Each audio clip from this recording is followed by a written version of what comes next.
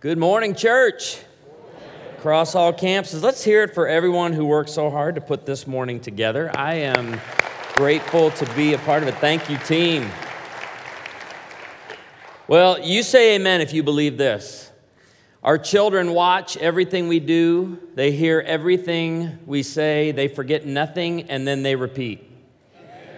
Yes, and that can be a scary thing. Yesterday, my daughter talked me into putting Apple Music on my phone. It's streaming, and I got a 90-day free subscription. And she said, "Dad, you're going to love it." And it asked me my first two types of music I love to listen to, so I put Christian and country because those two go together. Anybody know what I'm talking about? Christian music and country music. And then it starts picking stuff for you. It starts being your brain. And I love it. I pulled out of the driveway in Branson today, 4 a.m., and I turned it on, and the first thing that popped up was a playlist of Keith Whitley. Totally forgot this music, but I was driving to Tulsa today in a 2009 Hyundai Sonata, but I was back in my dad's Plymouth Volare. 2-door. Does anybody know what I'm talking? And I'm talking about a red Plymouth Volare white vinyl top. Did anyone own one? Let me see. Yes. I was laying in the back window listening to "I'm No Stranger to the Rain." I was there. I said, "Lord, this is of you." Why do I love country music so much? You know why? Because I had a mom and dad who loved country music. I have a daughter now that loves country music. Thank you, Father. But she told me this week, we had a rental car that had all the different preset stations on it from Sirius Radio, and it had the classic country station, prime country station in 80s and 90s, and I was listening to them again back in the Plymouth Volare, and I'm going, this is it, this is where I want to be, and Corinne's like, "Can we find better country music, Dad?" I said, "Corinne, what do you think classic country music is?" And she says, "Like stuff before 2010? And then I made her listen to one of the all-time classic songs, "I'm Digging Up Bones." I said, "Honey, I loved that song long before Jurassic Park ever came out." I mean, these were good times. My son does not love country music. I have failed him as a father. But I'm trying, and every now and then we'll be walking through the house, and he'll start singing something. And it's country. And whenever I catch him, I've learned not to say anything because my heart is just overflowing with joy that my son is singing a country song. But he shuts down quickly. But I'm like, "Son, there's really no escaping it. There really isn't. Because you're listening to it, you're hearing it.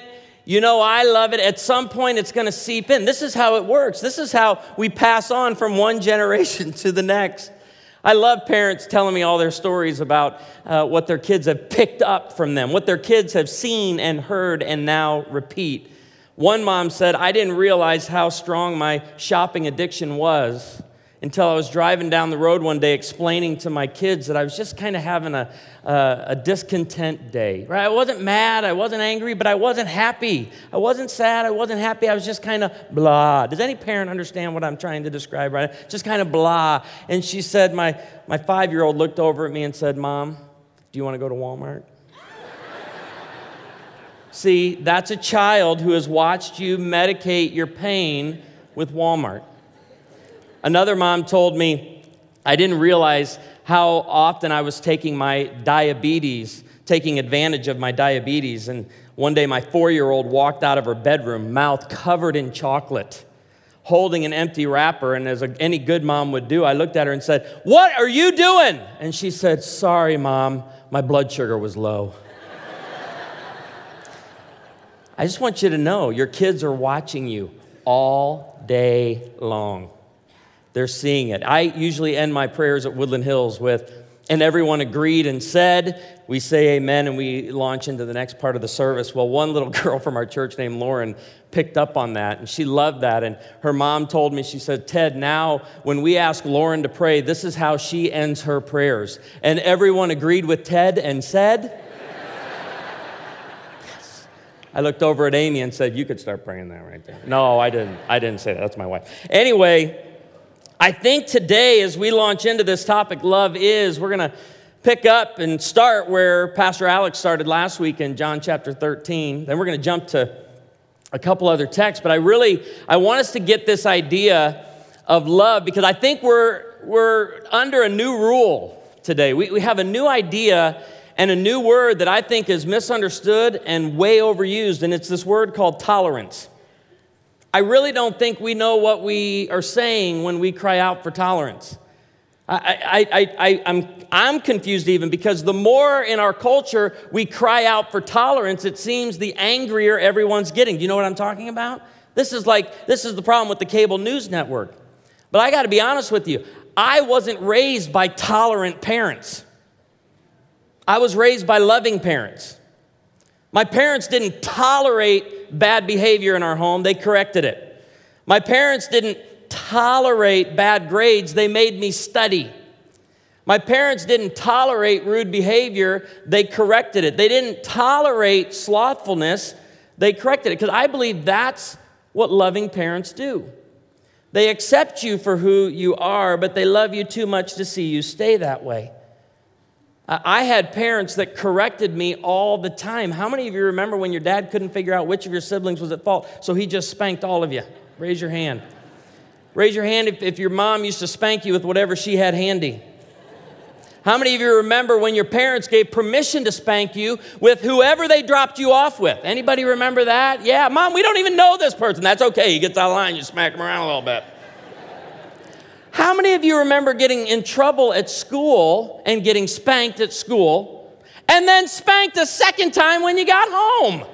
I remember as a little kid telling my parents, no, this is the double jeopardy clause in the Fifth Amendment of the Constitution. I can't get spanked twice for the same crime. Can I get an amen? Only once. But my parents didn't tolerate it, but they loved me. I really think what our culture needs is love.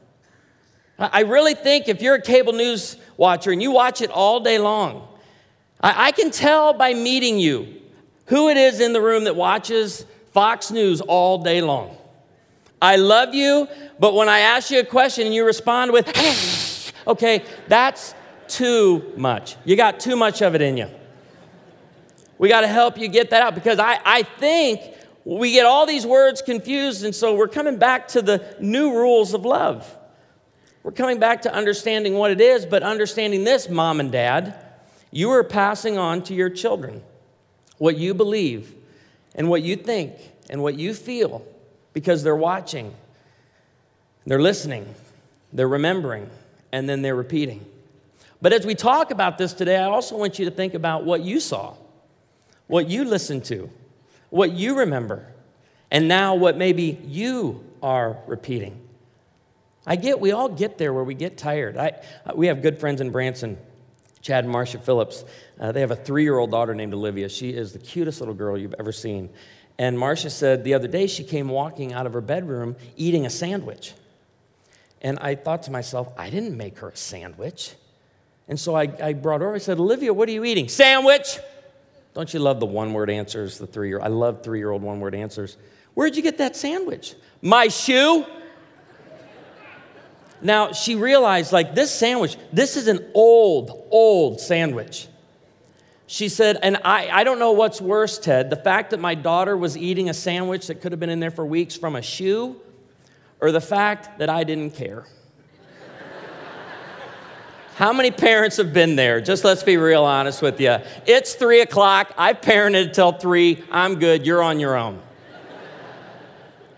I just want every parent and grandparent in the room to never forget you're parenting 24/7. You, please hear this, you are the primary author of your child's heart. You're the primary author. You're writing chapter after chapter, page after page upon the hearts of your children, just as your parents did for you. So let's jump into this. This is where Pastor Alex started last week as we kind of talk about our children learning how to love by watching and listening to us. The big idea that we're going to start with is just the idea of love one another. We're We're going to talk about loving one another, loving your neighbor, and loving your enemy. Why is it important that in this church today we have profound love for one another, great love for one another? Well, Jesus said it. Several points he makes here. He commanded it. A new command I give you, love one another. You were to love each other. He also modeled it. As I have loved you, so you must love one another. And then this is the one that we want to grasp today. Jesus declared the love we have for each other as our identity. He said the world, not just your children, but the world is watching us. The world is watching us, and if we're not careful, we'll tend to think that the world is drawn to us at the church by our doctrine, by how we help the poor, by how we do world missions. But Jesus says the world will be drawn, the world will see that you are my disciples of Jesus. Your identity will be rooted in the fact that you love one another deeply. When you read through, but by this everyone will know that you are my disciples. Throughout the scripture we read this. Colossians 3:13 says, forgive one another. This is one way that we show love for each other, that we don't harbor bitterness, resentment, unresolved anger in the heart. That we love one another by forgiving each other. And so let me just ask you the question, Mom and Dad, how are your children doing right now in what they're seeing, the forgiveness between the two of you? How's your child doing seeing the forgiveness that you're offering an ex-husband or an ex-wife? I've had conflict with an individual lately and very frustrated with me, and I've been trying to work through it with him, and it hasn't been going all that well. And I brought up the idea, I said, well, why don't we sit down with a friend, and why don't we work through this together so that you can share your side and I can share my side for the purpose of being reconciled, for the purpose of forgiving one another, for the purpose of having greater understanding. The idea, though, when I brought up my side, this was like language he didn't understand. What do you mean, your side? Well, in counseling, we have this thing called the mirror principle. And often, what you are feeling about another person is the exact same thing they are feeling about you. The frustration you have towards another individual is what they're feeling towards you. The anger you have towards someone is what they feel about you. And so what we encourage you to do before in the new year, you get a new job, a new spouse, or a new church, thinking that if I just change my situation, my life will be better. Let me tell you, a change in life is no guarantee of a changed life. Start by taking personal responsibility for your heart. Take personal responsibility for what's going on in you. That means you own your emotions. That means you own your words, and you own your actions. They're yours to take responsibility for, not another person. How do you forgive someone? How do you seek forgiveness from a brother or sister in Christ? Well, great apologies start with personal responsibility. Let me give you an example, 2 examples of a bad apology. I'm sorry you feel that way. Terrible apology. Or if I offended you, then I'm sorry. What are we really saying right there? You shouldn't be offended. You should get over this quickly. But we're called, as part of loving one another, to forgive each other. We're called to serve one another. We're to meet needs of those that we say we love.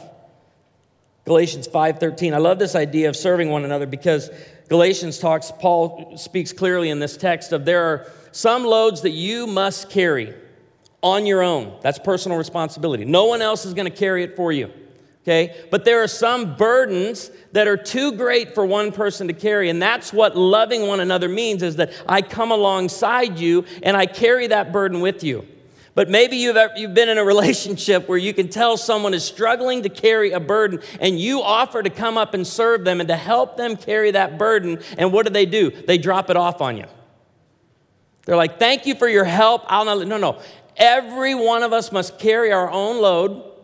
We're responsible 100% for the load that's on us. We don't get to give that to someone else. But at times in life, we have a burden that we need help with. That's serving.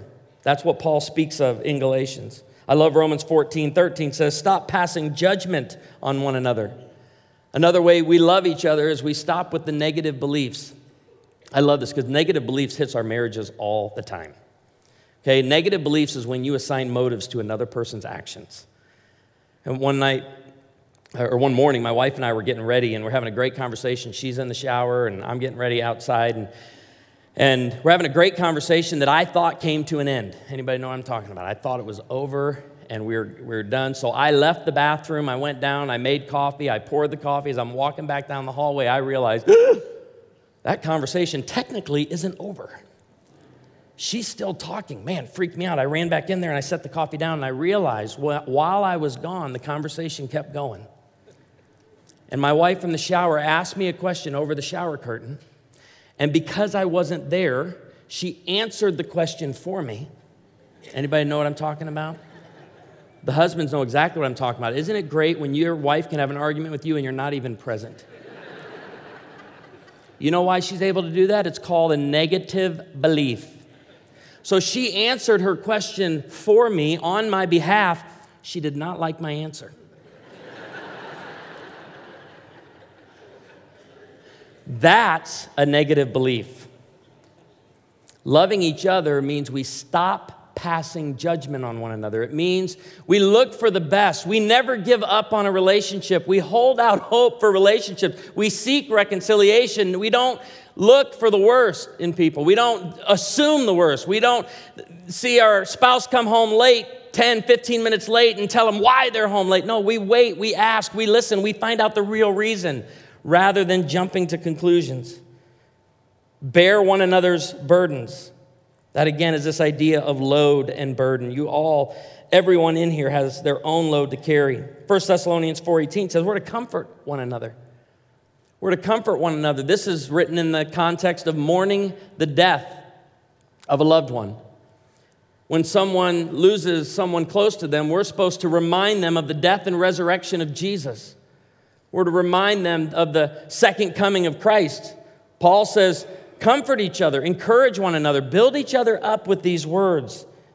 Romans says, as followers of Jesus, as we love each other, we're supposed to rejoice when others are rejoicing, and we're supposed to mourn when others are mourning. Encourage one another and build one another up. 1 Peter 4:9, another way to love is to be hospitable to one another. Hospitality, that comes from the same word as hospital. It means healing.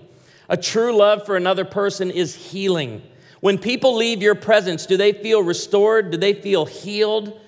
Do they feel stronger? Do they feel better? Or are they more discouraged and more angry and more frustrated? We show hospitality to one another by being healing people. James 5:16 says part of loving one another is confessing your sins to one another.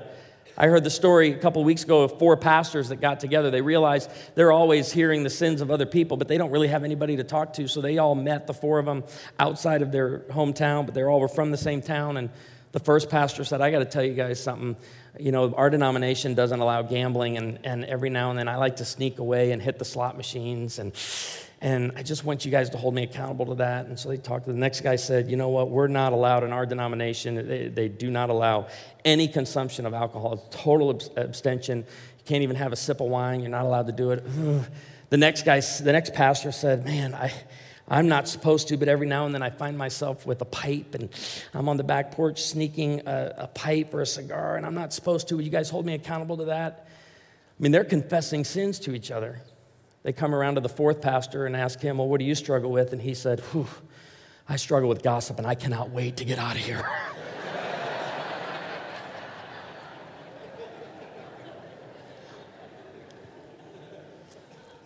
On a serious note, though, I'm wondering how many of you have had a relationship where you've practiced this, where you've confessed sins to someone and it's been used against you.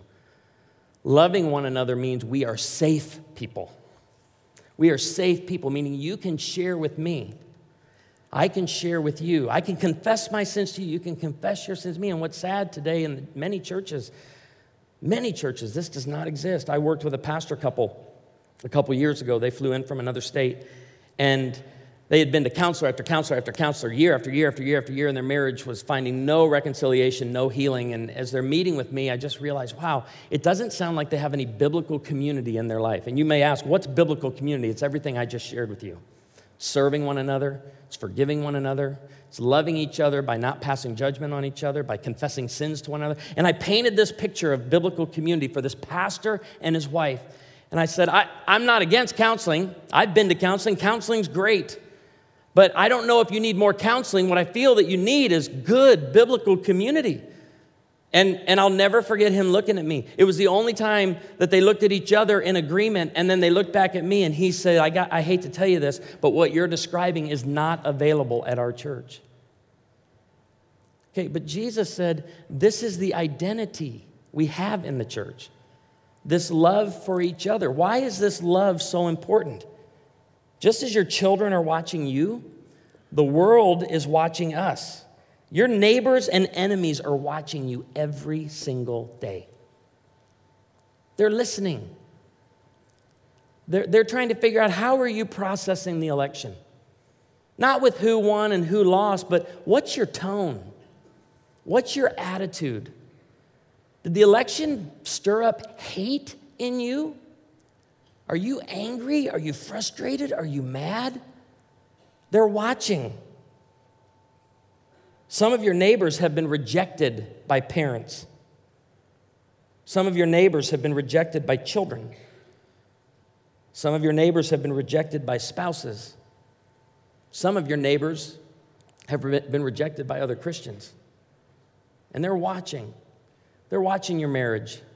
They're watching your life. They're trying to figure it all out. You say, well, who is my neighbor? Jesus said this, love your neighbor as yourself. Matthew 22:39. Love your neighbor as yourself. And I like to do it with these. Your neighbor is different from you. They may be difficult. They may be dangerous. They may be a Democrat. Or a Republican. Your neighbors are young and old. Your neighbors are Trump supporters and Trump protesters. I feel like we should go there for just a minute. I feel like inauguration week, I'm just looking around and I see it on some of you. Don't go there. Oh, we're going there.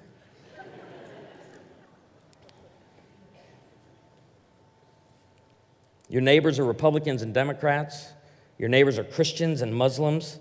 Your neighbors are citizens and refugees. Your neighbors are citizens and immigrants. And if I can steal a line from a Sunday school song that I grew up with, your neighbors are red and yellow, black and white. They are precious in His sight. Your neighbors are different. Your neighbors are the same. Your neighbors are young. Your neighbors are old. Jesus said, love your neighbor as yourself. And here's the point he was making. We must be as concerned for the welfare of our neighbors as we are for ourselves. If you want to talk about doing a whole series, you could do a whole series off this one point right here. I had the opportunity this week to speak at the Kanakuk Link Year in Branson, Missouri. If you're not familiar with that, it's a gap year program between high school and college. And about 55 students in the room, and I get to go in for 3 days and speak to them about prolonged adolescence, too much privilege, not enough responsibility. And I get to talk to them about how to honor their parents, right, as they stop obeying their parents. It's a very, very tricky period of life right now for young people because I'm helping them to come to this major transition in their life where they stop obeying but learn how to honor well. And I talk to them about responsibility. I talk to them about responsibility, taking on responsibility for other people, not just yourself. Everyone has their own load to carry, but we all must carry one another's burdens. This is part of loving each other. I said, and part of taking on responsibility for other people is that you're not just consumed with what you're carrying around, that you're looking for other people, you're seeing needs, and you're going after them, and you're meeting them. And it's tough. It's tough because they're like, I can't figure out how I'm going to get to college, get it paid for, and get married. And I remind them all the time, you got to stop drinking caramel macchiatos and buying the next iPhone 8, whatever's coming out. I get them onto Folgers and flip phones. Anybody know what I'm talking about? I said, you've got to start looking beyond yourself. There's 3 days of it this week. And you could see they're like, we just don't know how to do this practically. And they're like, our parents love us. They cared for us. They gave us everything. Now we've got to figure out how are we going to translate the love we were shown into now going and loving other people. So the question I have for you, do you have concern, genuine concern for your neighbor? People who are different from you, people you don't agree with, that's your neighbor. Your neighbor is someone who has a very different opinion. And we live in this culture that if I say I don't agree with you, somehow that's translated into I hate you. When did that happen? When did that new rule kick in? Because I remember disagreeing with people and saying, guess what? After we have this conversation, we can walk away friends. We live in a culture today that says, if I don't agree with you 100%, I'm going to have to find someone new to like. It's happening in marriages all the time. Let me tell you, your spouse not agreeing with you doesn't mean they don't love you and that this marriage isn't working or that this marriage is over. It means you need to just leave room for differences of opinion. You want a miserable marriage? A miserable marriage is where you're constantly trying to change the thoughts and feelings, actions and words of your spouse. That's a terrible marriage. A great marriage is a husband and a wife both taking 100% personal responsibility for their hearts, what's in their heart, and then loving one another unconditionally. Problem is we haven't been trained to do that. We've been trained to love the people that are most like us. We've been trained to uniformity. We've been trained to, if they look like us, if they talk like us, if they vote like us, those are people we can hang with. And can I tell you, that's not at all the gospel message. That doesn't even come close to what Jesus teaches. 30 miles south of Branson, Missouri, where I pastor, you'll see this sign. And every time I drive through Harrison, Arkansas, I see it, and it crawls all over me. For White Pride Radio, it's not racist to love your people. Love lives here. A picture of a girl holding a puppy. I honestly can't figure out why the girl's holding a puppy. That doesn't fit with that sign at all. But I'm one of those pastors that's going to speak out against that sign. If you have your Bibles, I want you to turn to Leviticus 19. Jesus came to fulfill the law, yes. When we read the law, though, we still see clearly the heart of God. The heart of God for who we're called to love. In Leviticus 19, it starts in verse 9. I'm going to start in verse 9 with what we call the gleaning laws. When you reap the harvest of your land, do not reap to the very edges of your field or gather the gleanings of your harvest. Do not go over your vineyard a second time or pick up the grapes that have fallen. Leave them for the poor and the foreigner. I am the Lord your God. I love the heart of our Heavenly Father in this text because what he's saying is in the middle of busyness and in the middle of your work. Now remember, harvest doesn't take place over 12 months. Harvest is a very small window throughout the year. It's a small window that you fit into. And this is a busy time. This is a time where it's racing to get those grapes off the vine. He said, in the middle of all that, here's what I want to do. In the law, it is written that you will remember those who are in need. We read in the Old Testament book of Ruth, she was a widow. She was a beneficiary of this law, in need. God's heart here is, hey, listen, I want to make sure those are taken care of. Now he's going to talk about how Israelites take care of each other, if you keep reading the text. Do not steal, do not lie, do not deceive one another, do not swear falsely by my name, and so profane the name of your God. I am the Lord. Do not defraud or rob your neighbor. Do not hold back the wages of a hired worker overnight. Do not curse the deaf or put a stumbling block in front of the blind, but fear your God. I am the Lord. Do not pervert justice. Do not show partiality to the poor or favoritism to the great, but judge your neighbor fairly. Now, as we keep reading here, I want you to see how many times we see your people. Because that's not a bad phrase, your people. Do not go about spreading slander among your people. Do not do anything that endangers your neighbor's life. I am the Lord.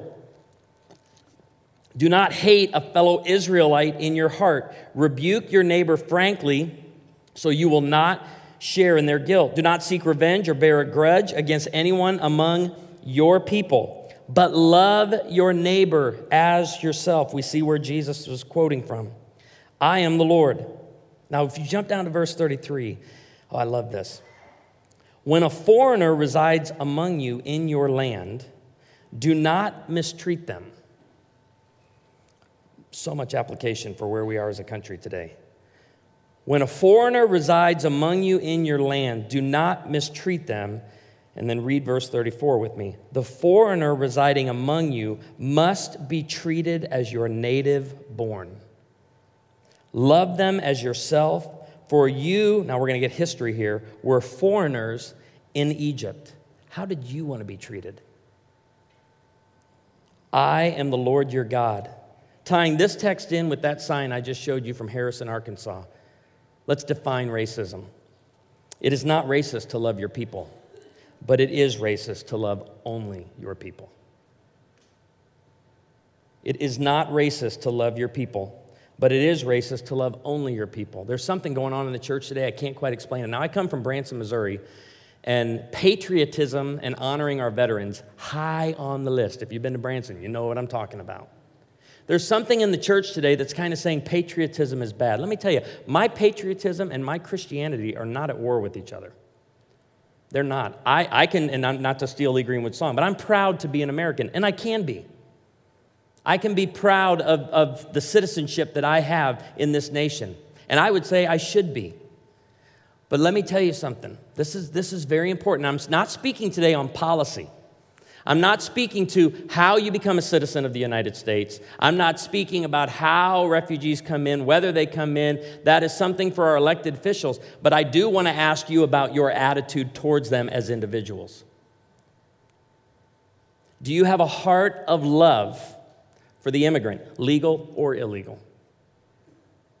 Do you have a heart for the refugee? Not how many are coming in, not how they're getting in, and how they're going to be taken care of. No, do you have a heart for someone who's different from you and in need? Because I believe a Syrian refugee, a Somalian refugee, they are your neighbor. Immigrants are your neighbors, legal or illegal. And I can see it. I can see it on some of the faces. And I feel I have a little bit of freedom here because this is Woodland Hills West, so I can say some things that I maybe wouldn't say. There are some of you right now who you can't really think about. Your heart's closed right now to thinking about loving an immigrant because all you can think about is one word: wall. That's what you're thinking. Are you going to address the wall? No. I just told you I'm not. We're leaving that for... Do I have an opinion on it? I sure do. But according to the Scripture, legal or illegal, whether they stay or whether they go, how they got here, how long they've been here, what jobs they have, that's for another conversation. The reality is when I meet an immigrant or a refugee or someone of a different nationality than me, I am only to have one reaction towards that person, and that is love. I know where I'm at. I do. I know the struggle this is. And I had a guy come up to me after a service a few months ago and showed me his white pride tattoo. And he said, I've asked the Lord for years to begin helping me to rid my heart of racism towards a people group that I have hated my whole life. And let me remind you, racism is a generational curse. If racism is in your heart, I'm telling you, it was written there by someone you watched and listened to for a long time. He said, Ted, I don't want this anymore. But today when you started talking about immigrants and refugees, I realized, oh my goodness, I no longer, the Lord's working on me hating this people group over here, but all I've done is misplace it now to where I'm now not into these people. And I'm telling you something, the cable news network is not a friend to us. I don't care whether you listen to CNN or Fox News, it is draining the life out of you.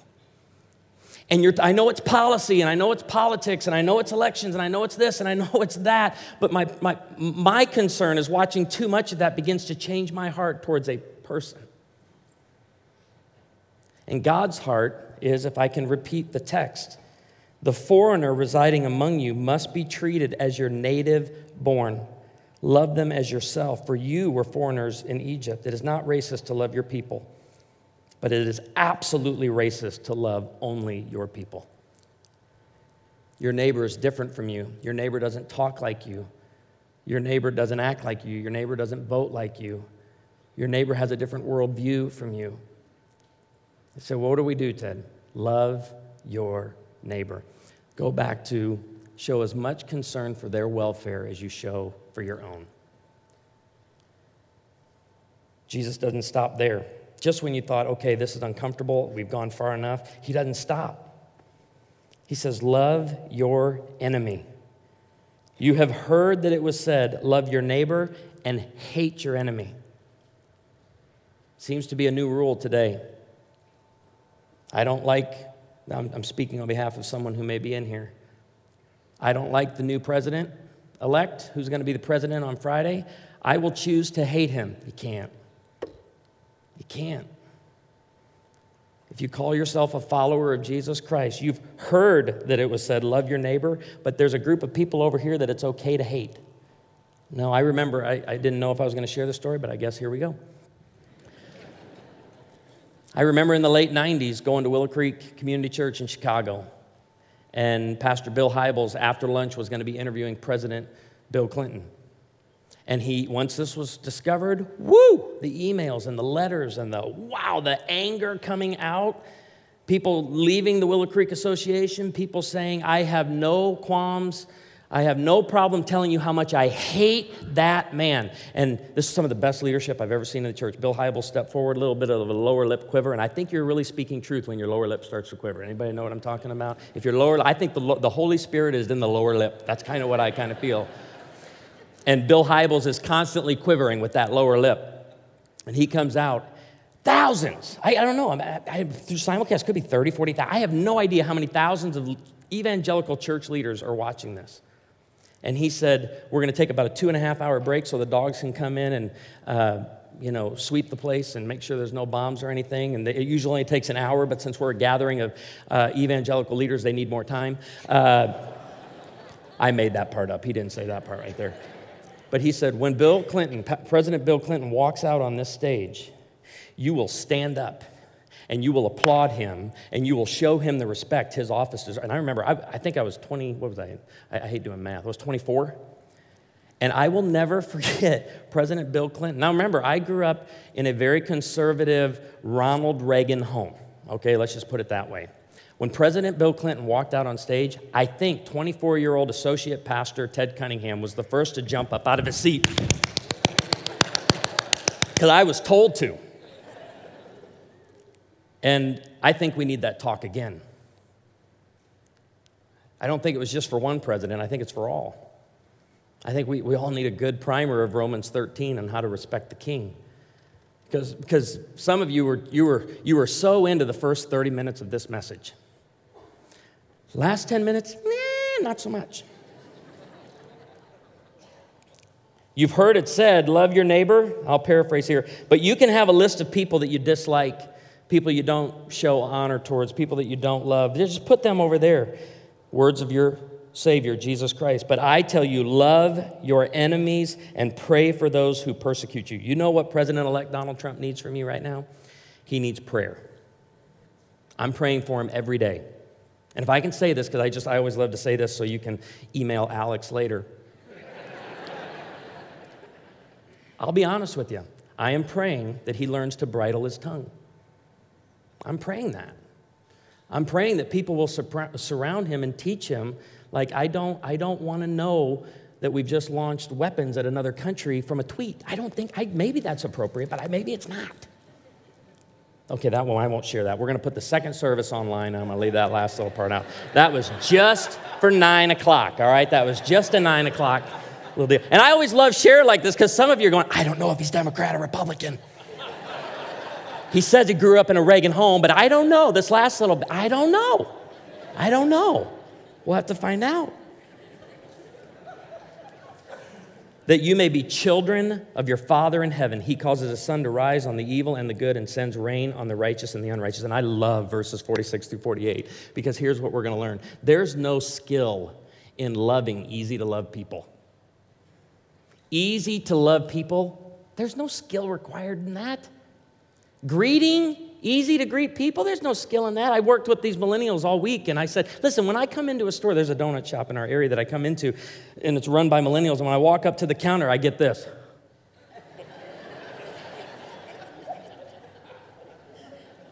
It probably doesn't shock you, I go to a donut shop a lot, but anyway, he's like this, and I'm like, I remind him of the Proverbs, bright eyes, glad in the heart, so it's hard to greet that, but I walk in, right there, there's more skill in greeting someone. How may I help you? All right, I didn't even, are you a ventriloquist? I didn't even see your lips move. Jesus says this, if you love those who love you, what reward will you get? In other words, no skill in that. Are not even the tax collectors doing that, a hated group at the time? And even if you greet only your own people, what are you doing more than others? There is great skill required. There's great capacity needed to love your enemy, to love people who don't think like you, to love people who don't look like you. And I'm praying that your children will begin seeing this in your home, because you have much to say about the love coming from the next generation. Be perfect, therefore, as your heavenly Father is perfect. And I like how that ends, because why? He is our source. Where do you get love? This is what big couples mistake. It's, I will love him when. Well, see, you're looking to him to be your source. He's not your source. When she starts doing this and stops saying that, then, okay, but she's not your source. You're not looking to her to bring you what you need to give her. Well, when this happens, then, no. Jesus is your source of life.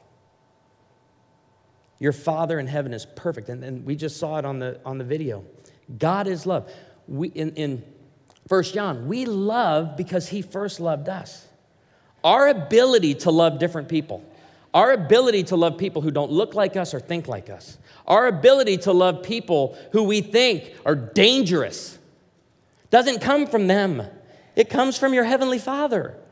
He is the one that fills you with life, fills you with love, fills you with forgiveness, fills you with service, fills you with hospitality, so that you have something to pour in to other people. And with that, I'm going to ask every parent and grandparent to bow your heads with me and close your eyes. Every single in the room. I'm going to just take a moment, because I'm going to ask the Holy Spirit to call you by name.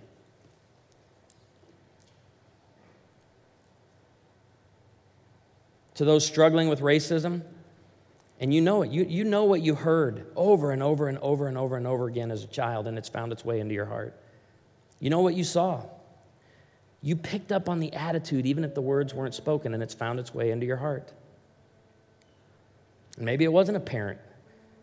Maybe it's the media today. Maybe you're listening to one particular individual who just keeps pouring this out. And it's not for the purpose of giving you hate, but you're finding hate developing in your heart. This is a moment for you, between you and the Lord. Just clear that out. Seek your heavenly Father. He is perfect. He is the source of all life and all love and all forgiveness and all hospitality and all compassion. If you've never placed faith in Jesus, you may make the mistake today of thinking, okay, I'm just going to leave here trying harder.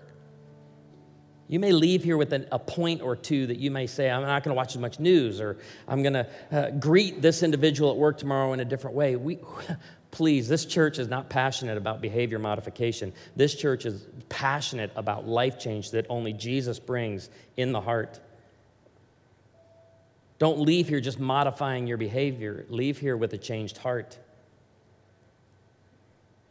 And if you've never placed faith in Jesus, that today would be the day you believe in and trust in the name of Jesus Christ. Through the authority of the name of Jesus and the power of the blood of Jesus, you confess your sins before him.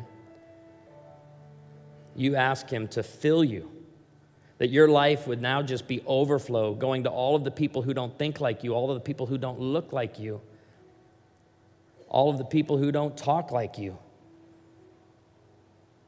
And you would have a love for them that is only explained through the name of Jesus.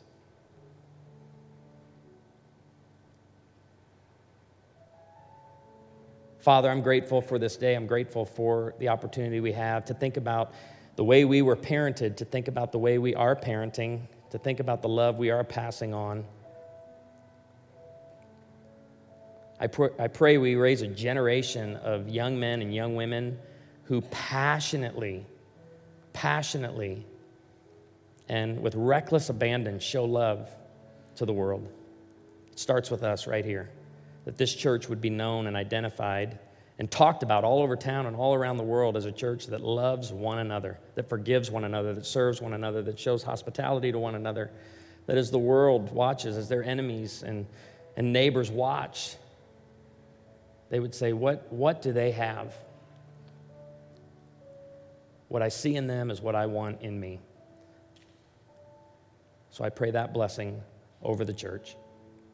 We are grateful for the new command that you have given us to love one another as you modeled it for us, as you have given it to us as our identity. And it's in the name of Jesus that everyone agreed with Ted and said, amen. Thank you, church.